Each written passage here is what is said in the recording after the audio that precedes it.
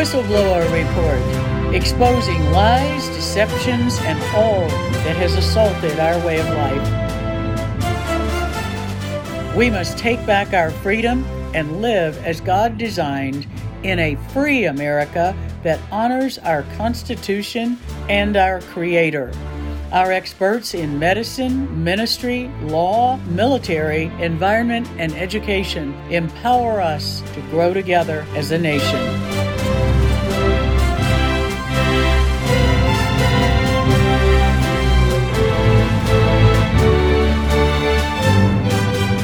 For such a time as this, the Whistleblower Report offers truth and solutions.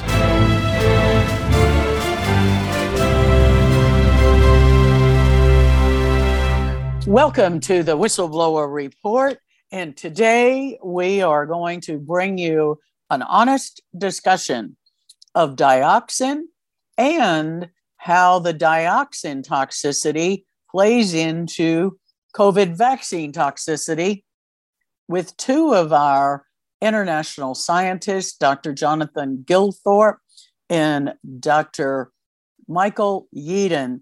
This is Dr. Lee for America, and we are here with another major whistleblower report right here on America Out Loud Talk Radio from the Truth for Health Foundation, www.truthforhealth.org, where we will be posting many resources for all of you with questions about dioxin and what is the government covering up.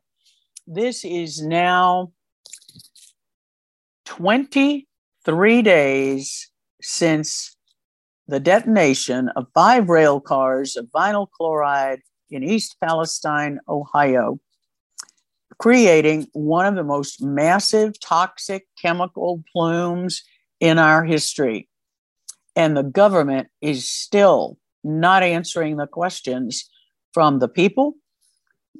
Independent testing is not being done to determine the chemical that was released, all of the chemicals that were released. Our EPA contact in Ohio has only acknowledged the testing for 2 chemicals, vinyl chloride and one other that is not dioxin. Not dioxin, the most toxic chemical known to man. And yet they are not looking for it. The vinyl chloride gas that was released, intentionally burned, sent hydrogen chloride, the toxic gas phosgene, and dioxins and furans into the air in a plume that spread over the northeastern United States and up into Canada. And then, with no explanation, health officials stated, there's no cause for alarm. We have everything under control. Yeah, right. Not only under control, they're scrubbing from the internet past EPA documents that discuss the toxicity of dioxins and furans, not only for people, but for animals, wildlife, aquatic life, the soil, the air, and the waterways. America, we have a major cover-up and toxic spill that is the largest in our history. And government leaders are not only failing to tell you the truth, they are making it hard for citizen journalists to find the information, because no sooner did we find documents about past dioxin toxicity, including acute inhalation toxicity, a publication from the 1970s, and we found another one from New Jersey, 1985, and both of those documents were taken off of the EPA website a day after we found them and downloaded them. So all of you citizen journalists out there, you need to be finding everything you can about dioxin on EPA sites in your state, the state EPA site, and the federal EPA site, because they're taking it down and covering up how toxic this chemical is. And it is a known byproduct of the combustion of vinyl chloride. There are many chemicals released in the combustion of vinyl chloride, but dioxin, the group of dioxins, of which the most toxic is the TCDD, that was Agent Orange, that you've heard about from the Vietnam War, and caused all of the health effects for our veterans. So let's talk with our scientists. Both are scientists with an entire career looking at toxicology, looking at the toxic effects on embryos and biological systems with chemicals like dioxin and many others. But Dr. Gilthorpe and Dr. Yeadon are regulars on the Whistleblower Report, and their backgrounds are summarized in our write-ups with the shows. So take a look at the extensive background both of them bring to this in the world of science, toxicology, immunology, and biological systems. Welcome, Dr. Gilthorpe and Dr. Yeadon. Thank you for joining us today. Let's have a dialogue about just exactly what do you see as the enormity of the damage that's been unleashed on certainly America, but into Canada, and then with it going into the waterways, we don't know where it can end up. Yeah, maybe thank you, Dr. Lee. This is Mike Yeadon. Maybe Jonathan Lee. I'll just say what's on my mind for a couple of minutes, and then knock the ball over to you. So so multi-decade experience working in industrial chemicals. In my case, applied research seeking new medicines to treat allergic and respiratory disease. But my training incorporated biochemistry and toxicology. And as I may have mentioned previously, one of our worked examples was dioxin released from an industrial fire in which chlorinated aromatic hydrocarbons were burned. And inevitably, as we now know, when you do that, dioxin is one of the products. And as we talked about last week, it's, if not the one of the most potent chemical toxins, distinguishing it perhaps from fungal toxins and so on. It's one of the most potent and adversely toxic chemicals known to man. It's not present in nature at all, because nature doesn't contain these chlorinated aromatic hydrocarbons, and so even if there was an accidental fire in nature, you just don't get this stuff. What we know is it's pleiotropic, that is, it has multiple effects, everything from disrupting the development of embryos through the normal functioning of human sort of neuroendocrine system, but also things like cancer. And so when we hear tell of, I don't know, whatever it was, 4 or 5 large liquid tankers containing this vinyl chloride, which is a legitimate, much-used chemical to make polymers, having been deliberately breached after a derailment. I didn't know that till recently. So these tankers were still intact at the site of derailment, where there was some other material on fire.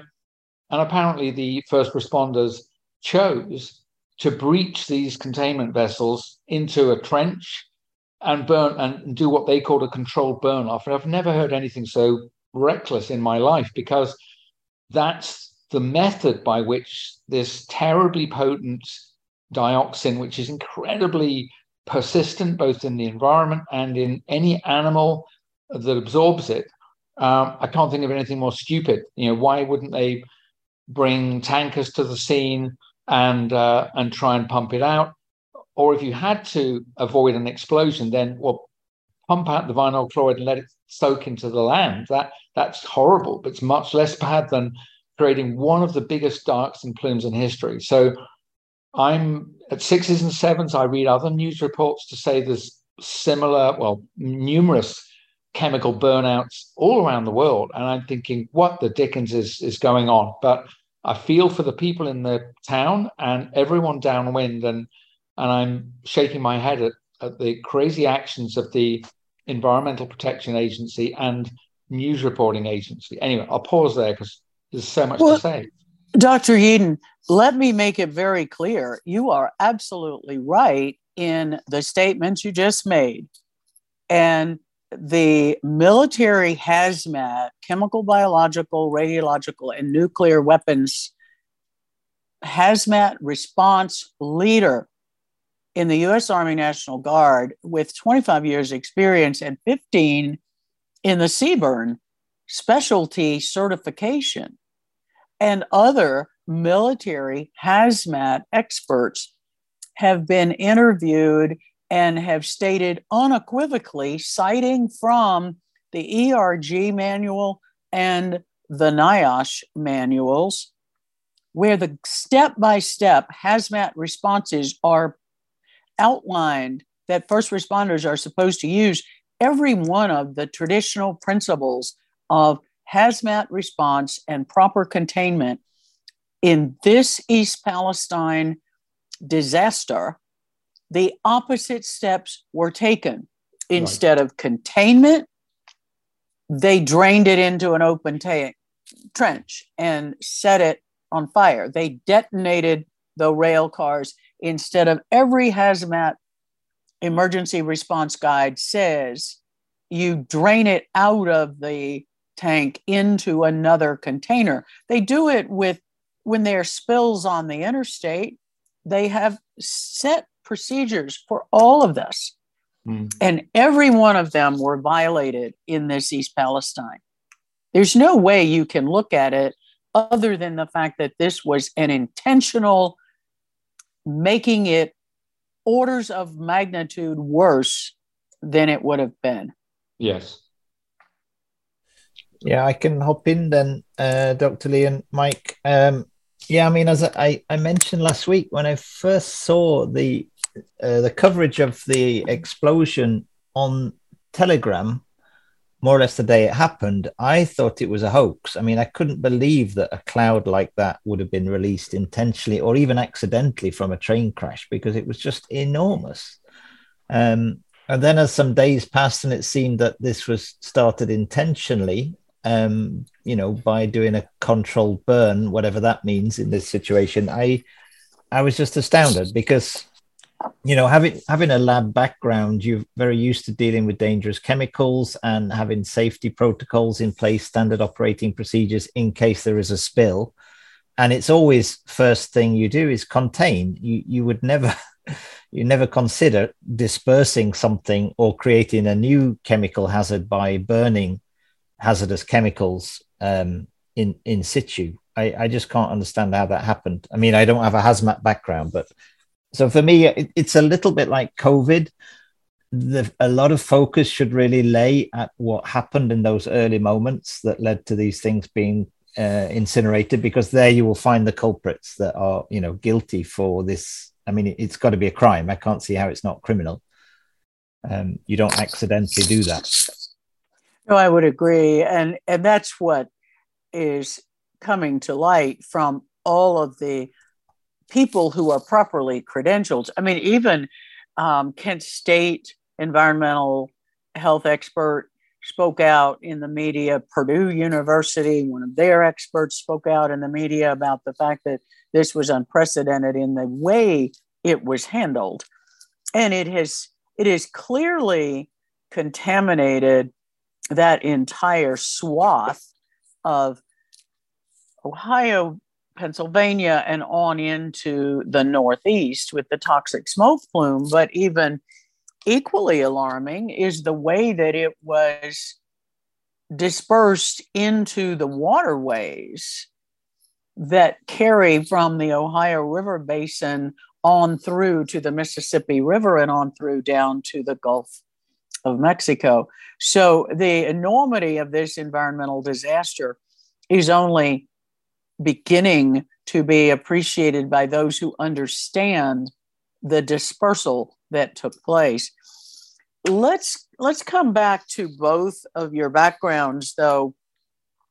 What are some of the health consequences that we know from your years of research developmentally, and we know from the role of these chemicals as endocrine disruptors and carcinogens.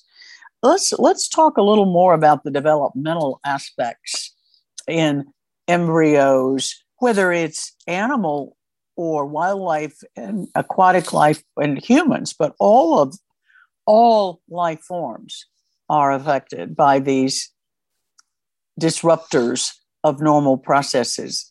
Could you help our listeners understand how that takes place and how chemicals in the group called dioxins can have such massive effects? Sure. I'm not an embryologist, so I won't be on the detail. But I think I can explain it in a way that's kind of good enough, not only for lay audience, but even for fellow scientists. But dioxin binds and other chemicals in that family. They bind to nuclear receptors, that is, proteins that sit inside the inner sanctum of your cell, controlling which genes are turned on and are being expressed, and which genes are turned off and are silent.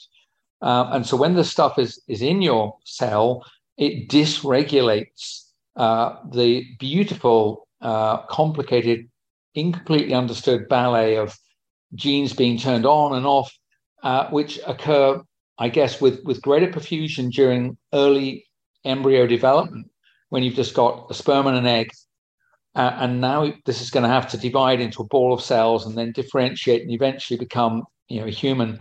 And all of those stages involve, tremendous activation and repression of a variety of genes. You throw in the spanner in the works of something like dioxin, the probability that all of those steps are going to happen to time is zero. And so what happens is you as it were, use a slang term, you kind of mangle that beautifully orchestrated series of genes being turned on and off.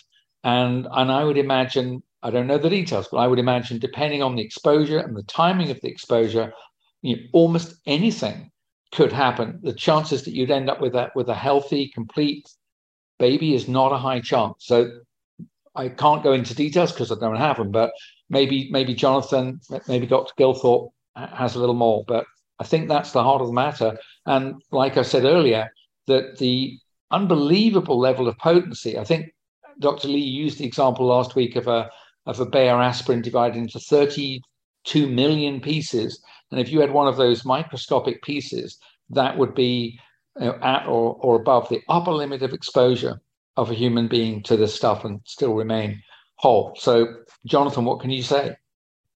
Yeah, I will hop in there, Mike. Well, so I have a background in microbiology and virology, and then a lot of biochemistry. And then I did my PhD in embryo development in developmental biology. So I studied the kind of systems that regulate how the single cell embryo, like a fertilized egg, gives rise to this thing that we see as a human or an animal body form. And those systems and genes that Mike mentioned are very conserved. So even though, for example, a human looks very different from a chicken, we have similar genes with very similar sequences that are regular, or at least at the protein level, are regulating the decisions about making organs, nervous systems, patterning the body so all the right bits are in the right places. And there is a particular protein called aryl hydrocarbon receptor, or AHR, which dioxins bind to. And this is central to many of those processes. And because essentially cancer is a kind of deregulated system of our development, where cells can now, as we become mature, we shouldn't really make lots of new cells, but we need to do that as we're growing as an embryo, as a child, then cancer is somehow, in many ways, a kind of reversion back to this more ancient state of the body, where cells need to proliferate very quickly, and not in a regulated way, but unregulated. So I think this is one of the central concepts of why dioxins can trigger cancer and also malformations in embryos or in the reproductive system, because they're kind of key systems, like Mike mentioned.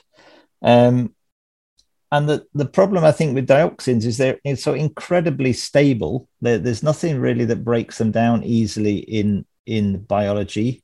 they are degraded slowly by the body, but not easily. But they're also very fat soluble, so they easily get into cells through the fatty cell membrane. They don't need to be transported in necessarily through a specific receptor that shuttles them in. And once they're in there, like Mike said, a spanner in the works. They just create havoc with systems that are very important for our normal, well, for development, but also just normal cellular activity. So various hormones and compounds that look a bit like a dioxin that our bodies use for keeping things going and happy and healthily. They interfere with that, and because they don't get broken down easily, they're very, very potent. And so the fact that they are so potent and they are so fat soluble and they permeate the cell membrane, that means that a woman who's pregnant and is exposed, like, for example, to this massive smoke plume that has to contain, we don't have the specifics on how much because the testing isn't being done, but we know that dioxins are a known incontrovertible byproduct of combustion of vinyl chloride. So we know it's there. The question is how much. So pregnant women exposed to that can have their developing babies in utero affected by these dioxins, correct? Because they can cross the placental barrier since they're so fat soluble. Yeah. Unquestionably, that's true. These chemicals distribute deeply and extensively around the body, and then I'm afraid they pretty much don't come out.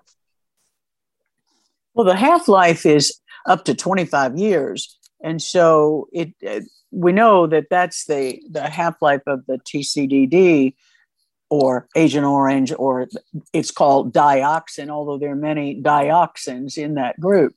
But the most potent one, the most damaging one is this one. And what we know is that the half-life in the body can be up to 25 years. So if it takes 5 half-lives to clear a drug or a chemical from the body, then 5 times 25 years, we do the math, that's 125 years. That's greater than the lifespan of most people in Western countries. Yes, totally. They are. I mean, that's essentially why they're so toxic. They're active at very low concentrations, and they build up in biological systems. So it's a double, and it's known. Been known for a long time how toxic they are. There are, this is one of the reasons. I mean, eating the normal sources of dioxins in the normal environment are, some, I guess, from chemicals in the environment. Also, though, from eating lots of dairy products and meat, because they tend to accumulate in meat products. So then because there's fats in them, and then you eat those, and then you accumulate them. So they do accumulate in predators further up the hierarchy, which humans are, of course.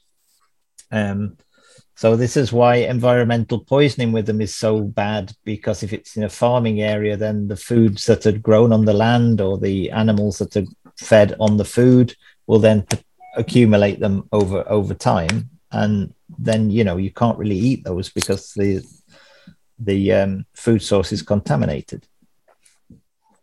No, that's exactly right. And that was a very rich farming, highly productive agricultural region of the United States.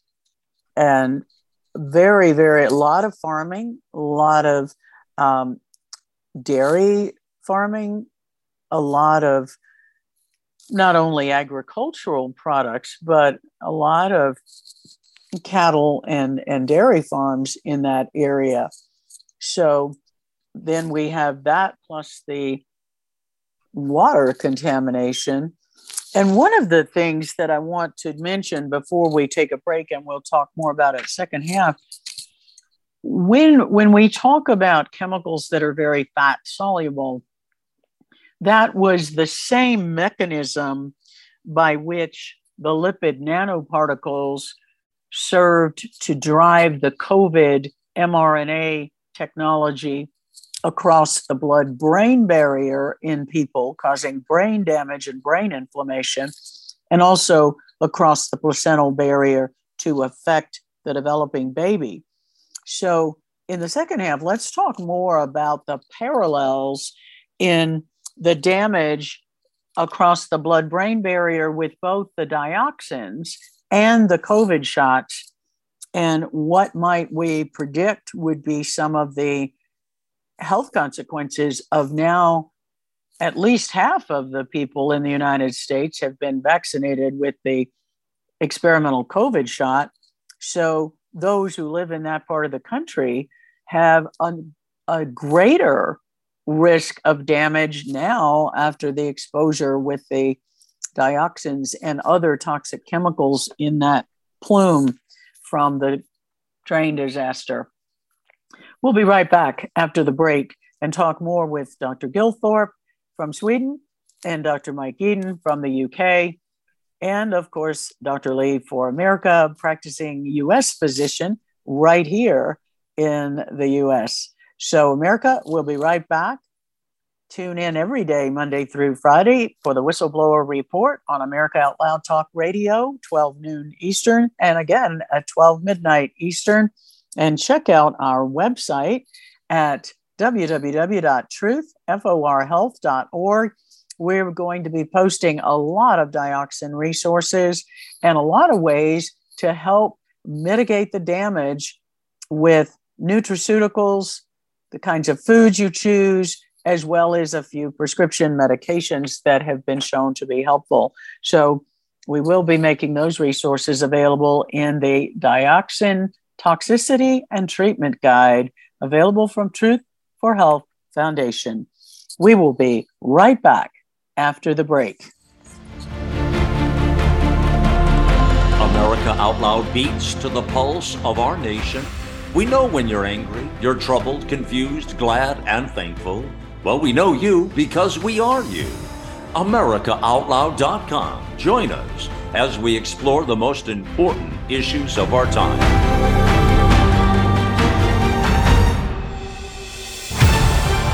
America Out Loud Talk Radio. The liberty and justice for all.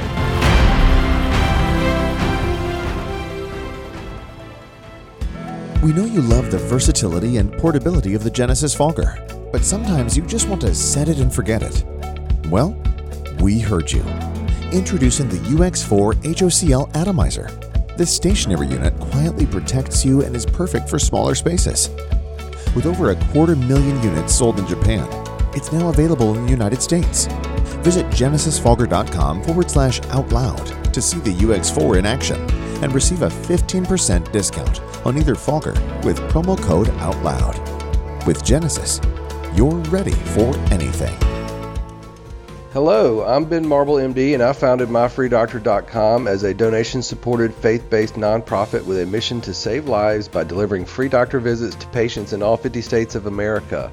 MyFreeDoctor.com treats a broad range of health concerns like COVID-19, long COVID, sinus infections, urinary tract infections, rashes, medication refills, and more. So please visit MyFreeDoctor.com, where we're healing America one person at a time. We are fighting the ultimate fight between good and evil. AmericaOutloud.com replaces groupthink with innovative think. Well, it was Walt Whitman, the poet, who said, "Keep your face always toward the sunshine, and shadows will fall behind you."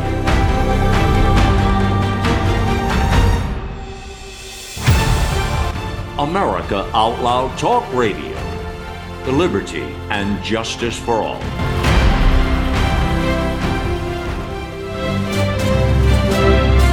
Welcome back to the second half of the Whistleblower Report. This is Dr. Lee for America, here with Dr. Jonathan Gilthorpe and Dr. Michael Yeadon, two eminently qualified scientists and with backgrounds in toxicology, immunology, microbiology, virology, and developmental biology. You couldn't have two better experts to talk about the wide-ranging effects of both the COVID experimental gene therapy shot and now the toxicity of the dioxins.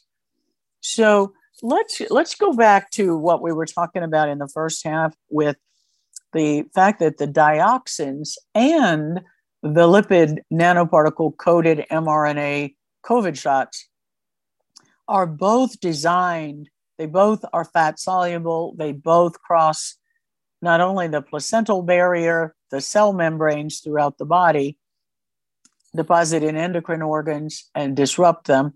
They also cross the blood-brain barrier.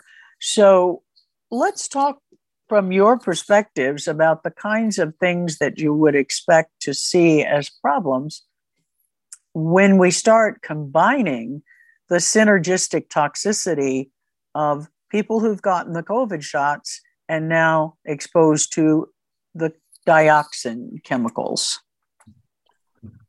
Wow, that's a tough one. So, Jonathan, while you're letting your brain spin up, I would say just a principle is that you would generally expect at least additive outcomes, adverse outcomes if you have toxin A and toxin B in the same person. So someone who's been exposed to, say, the Pfizer or Moderna shot, various parts of their body are expressing whatever was encoded in the message, allegedly this spike protein, this virus spike protein. The long and short is it's definitely not a human protein. It's a non-self or foreign protein. So wherever that stuff is taken up and expressed, will be marking those particular cells and tissues as having become rogue. They're no longer welcome in your body, and your immune system will launch what's called an autoimmune attack on those tissues. And while all of this is going on, then if you get an exposure to dioxin, as I say, the principle would be you would get at least additive. You don't get spared the new toxicity. But in practice, what often happens is you get something like synergy. So you get a unit of one toxin and a unit of another. But instead of getting 2 units of bad outcome, you might get 4 or 8 or 16. So I don't know what it would be in this case, but if I was to speculate, I think it would be more than additive, because each of these are so fundamental that they're not like receiving a minor burn on one hand and then grazing the other palm. I think this is something so fundamental that more than additive seems likely. But Jonathan, what do you think? Yeah, I mean, that's entirely right, Mike. I mean, it's going to be a very difficult thing to gauge, because you will have people that have had different levels of exposure to products in the mRNA shots. I don't want to call them vaccines, and they have some level of toxicity, but that's also difficult to work out on a person by person basis, because people have had I mean, it is known that it has been shown now that the number of shots you have had will successively reduce your predicted lifespan. So there is a toxic effect of repeated shots, and I think adding this on top of that, different levels of exposure for different people depends where you live, right? I mean, how did you get exposed to the chemical fire? Have you got it through drinking water? Have you picked it up through surface contamination because it's in the dust or surfaces where you've lived or where you work? So it's very difficult to know what kind of dose people got, I think. But yeah, there will be an additive effect if the system is already stressed, and then you put in a very potent chemical stressor, which these xenobiotic compounds are. You're going to create an amplification of problems that are the weakest point in the system is the one that will suffer, the weakest link. And as we mentioned earlier in the first part, that these chemicals kind of stress many important parts of the system that cells need to work properly. So, I mean, I would imagine the first thing that we might see, probably apart from acute illness, respiratory problems that people are reporting already, is a drop in fertility. And we've already seen a drop in fertility in the Western world in many countries, including Sweden, which we've published an article about. I think it's about 8% this year. And it coincided with when women of fertile age that would have got the COVID mRNA shots, basically 8 months after that rollout started is when you first saw a drop in fertility, or birth rate, not fertility, in Sweden. And that's been seen in many other countries in the Western world as well. So I think the birth rate is in that region is probably going to drop faster. Well, I don't think there's any question that we will see that, because part of my work in medicine over the last 38 years has been looking at the broad impact of any endocrine disruptors in the environment, food additives, chemicals in the environment, lifestyle stress, there are, I've written a whole book on it called It's My Ovaries Stupid. If any of you would like to read it, that book is still available, even though it was published 20 years ago. It was addressing all of these environmental, lifestyle, medication, illness, endocrine disruptors. And there's no question but what it disrupts when you have agents like the dioxins, like the mRNA lipid nanoparticle coated COVID shots that are concentrating in the ovaries in women, testes in men, and you're disrupting the function of those critical endocrine organs. They don't just affect fertility and reproduction, they affect every organ system in the body, because the hormones, the reproductive hormones, regulate brain function, they regulate cardiac function, they regulate the vascular tone in blood vessels, they regulate nitric oxide release. I mean, these are hugely critical metabolic hormones, much broader than just reproduction. But one of the first things you see is decline in fertility. Infertility is one of the leading causes of endometriosis. Endometriosis is one of the leading causes of infertility, and endometriosis has direct links to the dioxins in the environment. And they showed that with studies in monkeys that had been exposed to Agent Orange. And these monkeys died of horrific disseminated endometriosis that had even invaded the lungs. So there's no question that the dioxins have massive effects on all of the organ systems. But the first thing, I think you're right, that you would see is simply a decline in women's ability to get pregnant. And we've shown that.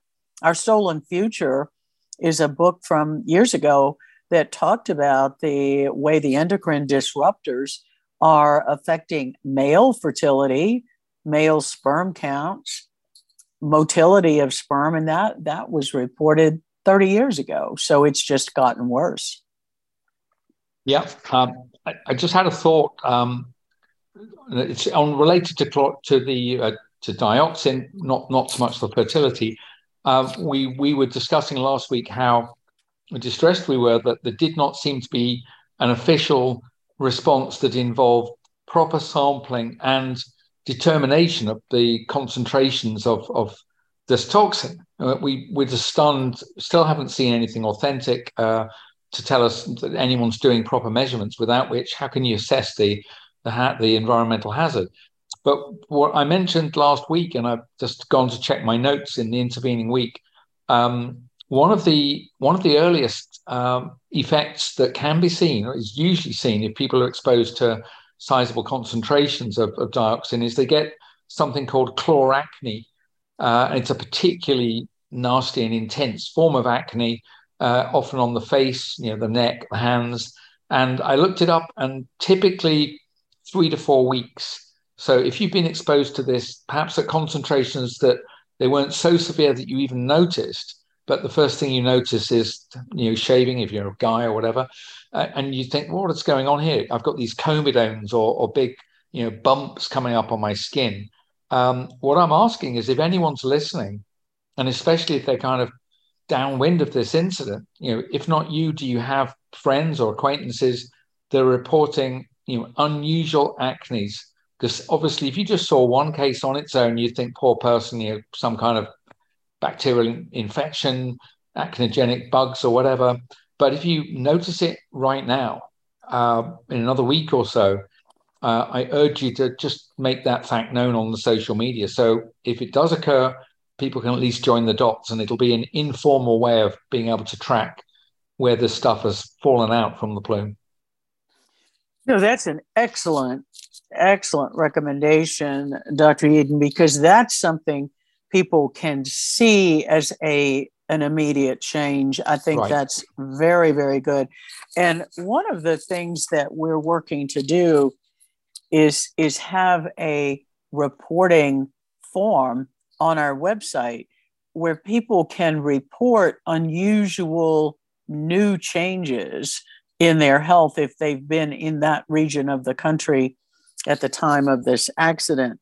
And let's just see if, as a public charity, we could help get these issues brought to light, because the government agencies are working as hard as they can to cover it up. The citizens of that area have still not been informed of the health risk of all of this that we've been discussing. Yeah, I mean, it's completely unforgivable. There's presumptively one of the worst releases into the environment of dioxin. It's a major industrial accident, no question, regionally, not just locally. There ought to be the EPA people all over it, sampling, making measurements, and somehow reporting out through the local administrations and health systems. And as far as I know, there isn't any sign of that. I checked for example, in the UK, the British Broadcasting Corporation, they have reported that there has been this derailment in Ohio, and there was a fire, and they mentioned what it was of. And I was surprised but pleased to see they did say that as a consequence, there would be an expectation of this very poisonous dioxin in the environment. But I can't find anything new in the last week from the British national broadcaster, which is just astonishing. It's bound to be of interest, and don't know what's happening locally, Lee. But again, some of the listeners will be able to advise us, because we don't have eyes and ears everywhere, but we look on the socials, and there's just a lot of missing information. Very troubling. Well, I think the social media reporting is a really good idea, Dr. Eden, and I would encourage all of our listeners to alert your friends and family members and your networks. Share this message for people in the Ohio, Pennsylvania, northeastern United States that was so heavily hit and hard hit by this toxic plume when they detonated those rail cars. That was no controlled burn. That's a description designed to minimize what was done. That was a deliberate detonation. They detonated those tanks. And it was totally uncontrolled. It was the opposite of a controlled burn, which is a term they use in firefighting with the back burning to stop the advancing of a fire. This was not a controlled burn.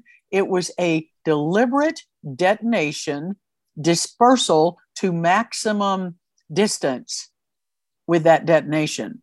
That's the only way we can look at this. So all of you listening, alert people in your social media networks in that region of the country, the northeastern United States. Watch for 3 to 4 weeks after that explosion, February 3rd.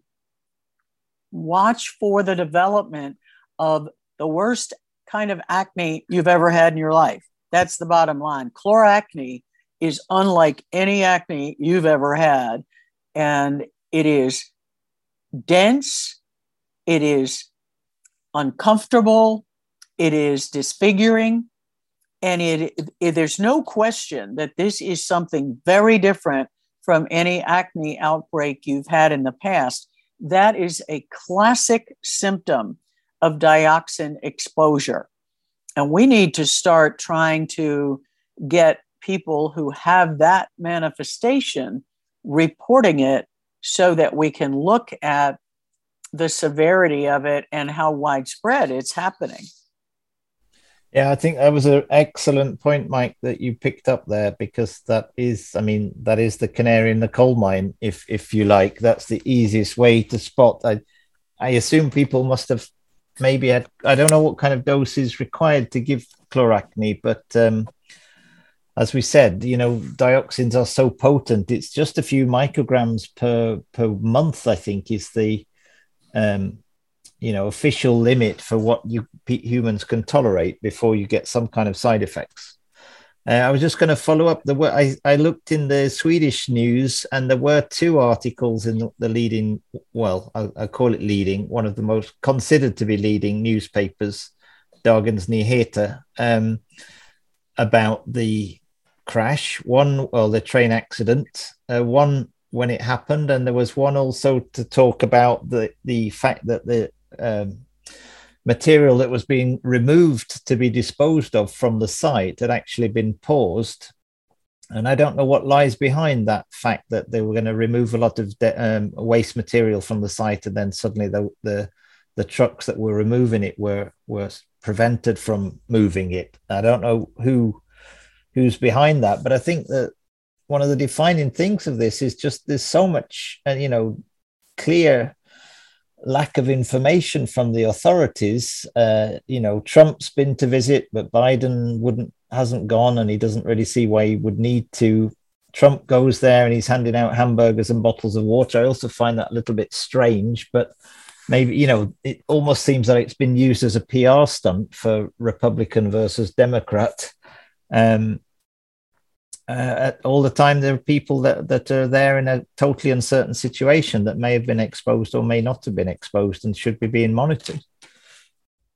No, there's just been a serious lack of proper testing and monitoring. I mean, in all of the past environmental spills of dioxin going back into the 70s, when I was adult enough to be aware of these things, it was really striking how massive the response was at the beginning, and monitoring and reporting. I mean, we can go back to Love Canal. We can go back to Times Beach, Missouri, New Jersey. There were spills in New Jersey that affected some college dormitories, and the massive response at the time, and the spill at Fort Bragg.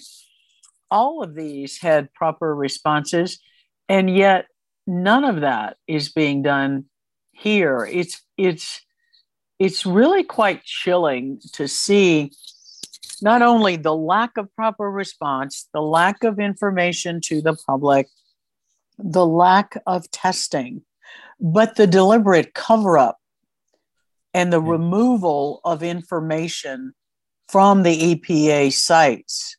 Yeah. Who is it in the US that's responsible for taking over a site when an accident like that happens, Dr. Lee? Is it the EPA?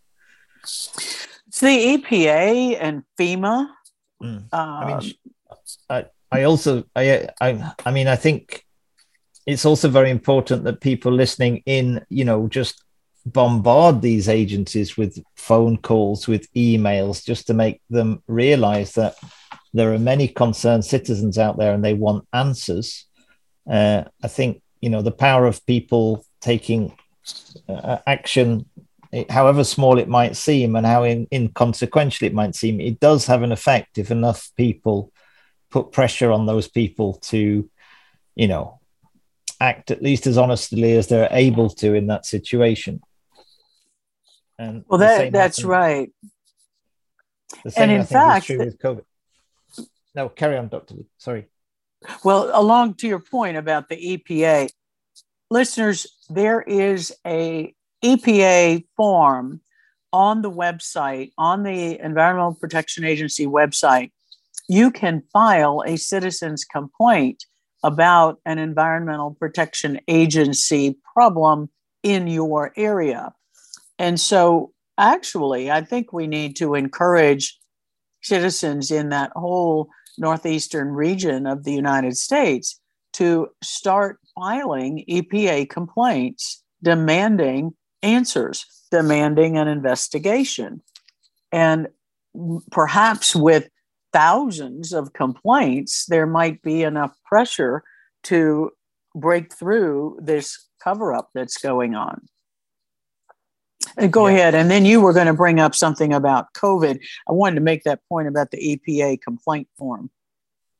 Yeah, no, that's excellent advice, Dr. Lee. I mean, and also people that are not necessarily very close to the site, because this, dioxins will spread in the air, in the depending on which way the prevailing winds were, there'll be a huge plume of exposure over the northeast side of the US. So, I don't think it should be just limited to anyone in the area, but it would definitely have more weight if people have been directly affected.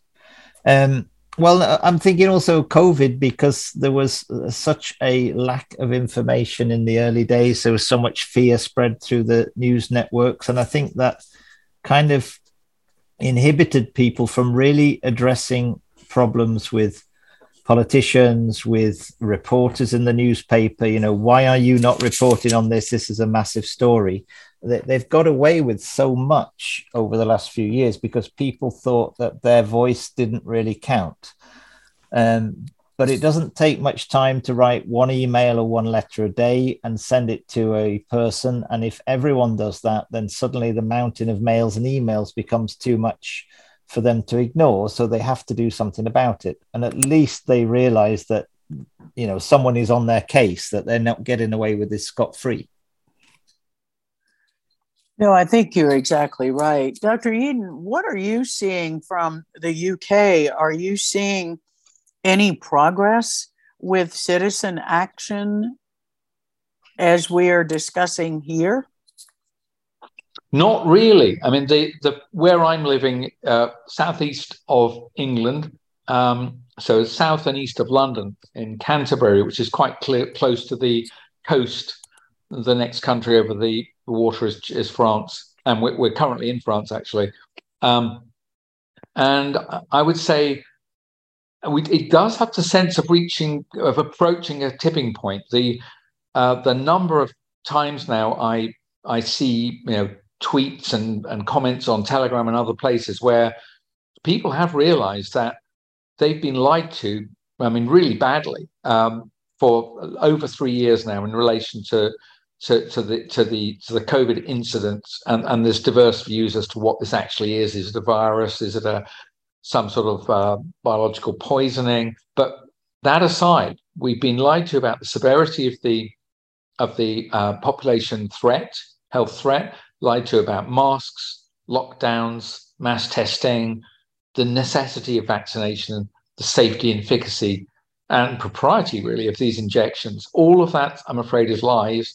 And people know that they see all around them that the spontaneous death rates, the all-cause mortality in the working age population, certainly in America, I know this because I've been in touch with Ed Dowd, is 40% higher than in normal times. This is it's such an extreme deviation from the normal rates of death, this increase, that it's definitely caused by something, and we believe that that's the vaccines. But there are now groups, just myriad groups, know broadly what I just said is true. They've been lied to and harmed.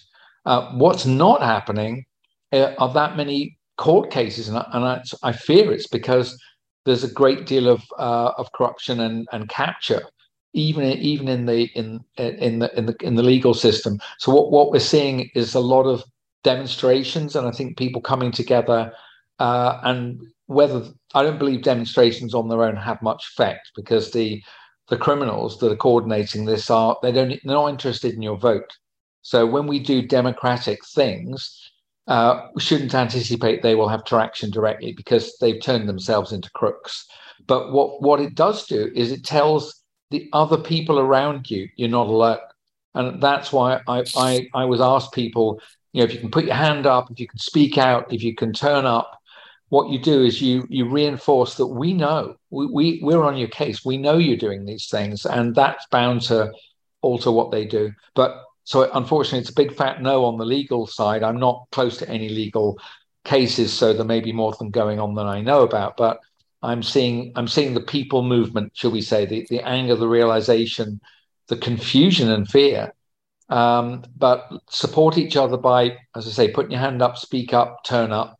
I think that's very powerful. I think that's a powerful message as we wrap up another whistleblower report.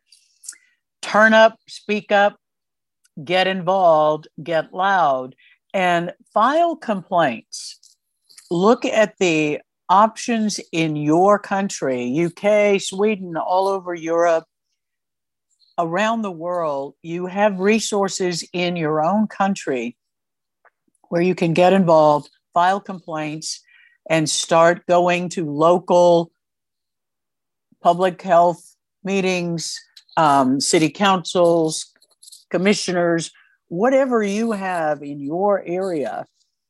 Get involved and hold the individuals that are governing your community, your county, your state, your province, whatever the organization is in your country. Get involved at the local level and start putting pressure on them. And as we've said today, a couple of more practical ideas. Number one, start paying attention to changes in your health. Early changes are the chloracne, the worst acne you've ever seen, lung symptoms, respiratory problems, shortness of breath, acute inhalation toxicity. And one of the next things you're going to be seeing for women is menstrual irregularities, breakthrough bleeding, maybe more pelvic pain and cramping, indications of endocrine effects from these exposures. Cancers tend to be a longer developing problem. So be aware of what's changing in your health, both following the COVID shots as well as following any exposures to these toxic plumes that have hit the United States. File complaints with the Environmental Protection Agency. Get involved, get active, get loud, and let's stand up for our health and our freedom and our lives. This is Dr. Lee for America, ending today's Whistleblower Report. Tune in every day, Monday through Friday, 12 noon and 12 midnight Eastern Time on America Out Loud Talk Radio. And go to our website, truthforhealth.org, where you've got lots of resources to stay healthy and be environmentally wise and active in your community.